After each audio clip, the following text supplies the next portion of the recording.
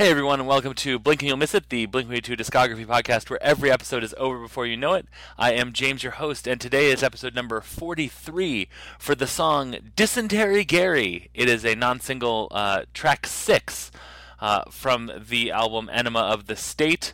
It is the track that separates What's My Age Again from Adam's Song.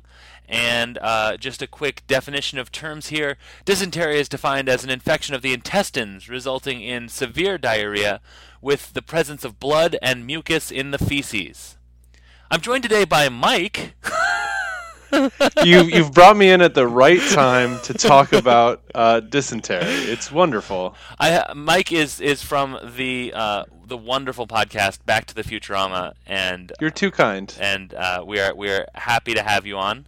Thank you, James. Before we started recording, you had said that you had some thoughts on this song. Yeah, this song just feels to me like the nice guy trope in song form, which is absolutely.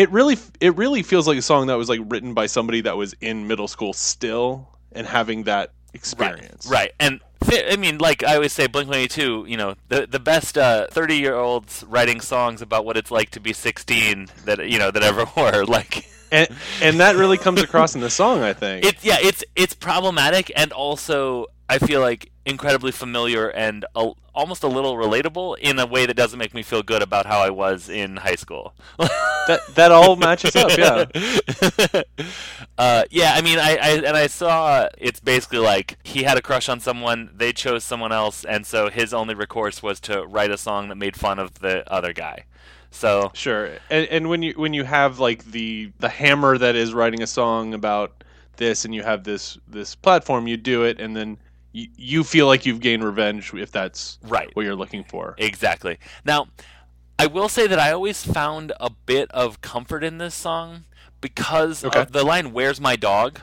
I always pictured sort of like Calvin giving up on dating Susie Durkins and just going off into the woods with Hobbes. He's like, "Where's my dog? I'm gonna go off and just sort of do some meditative, walking of my dog and grow up a little bit." Maybe that's an optimistic reading of it, but that's sort of how I always took it, which was like, yeah, fuck this place. That guy's an awful guy. Your mom's a whore. All these like juvenile whatever. Right. And then at the end, he's sort of like, okay, that being out of my system, let me go off and hang out. Yeah. Yeah, I can go off and do be me again instead of just rage about it. Exactly.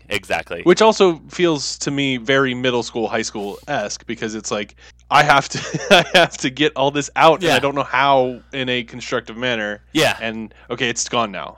And in a way, like the genius for this song was basically like this song is about a guy who keeps giving women dysentery, diarrhea giver, whatever.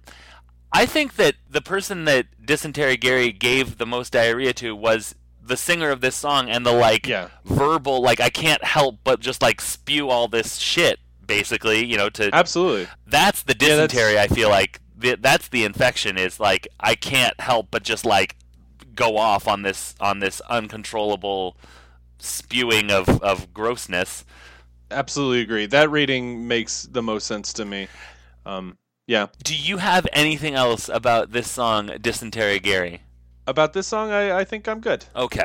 Well, Mike, where can people find you and the things that you do? I am half of the Back to the Futurama podcast. You can find us at Back to Futurama, and we are also on Facebook, facebook.com/BackToFuturama. Excellent. And if people want to find me, blink226racer at gmail.com or at blink226racer on Twitter.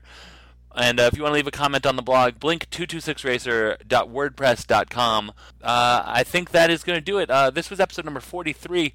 Mike, we're going to see you in just 4 short episodes. Well, I don't think I'm going to sleep until that happens. Good. All right, Mike's going to stay up, and maybe the truly dedicated Blink and You Miss It fans will stay up with you. I hope so. Until then, Mike, thank you so much for being on the show. Thank you for having me.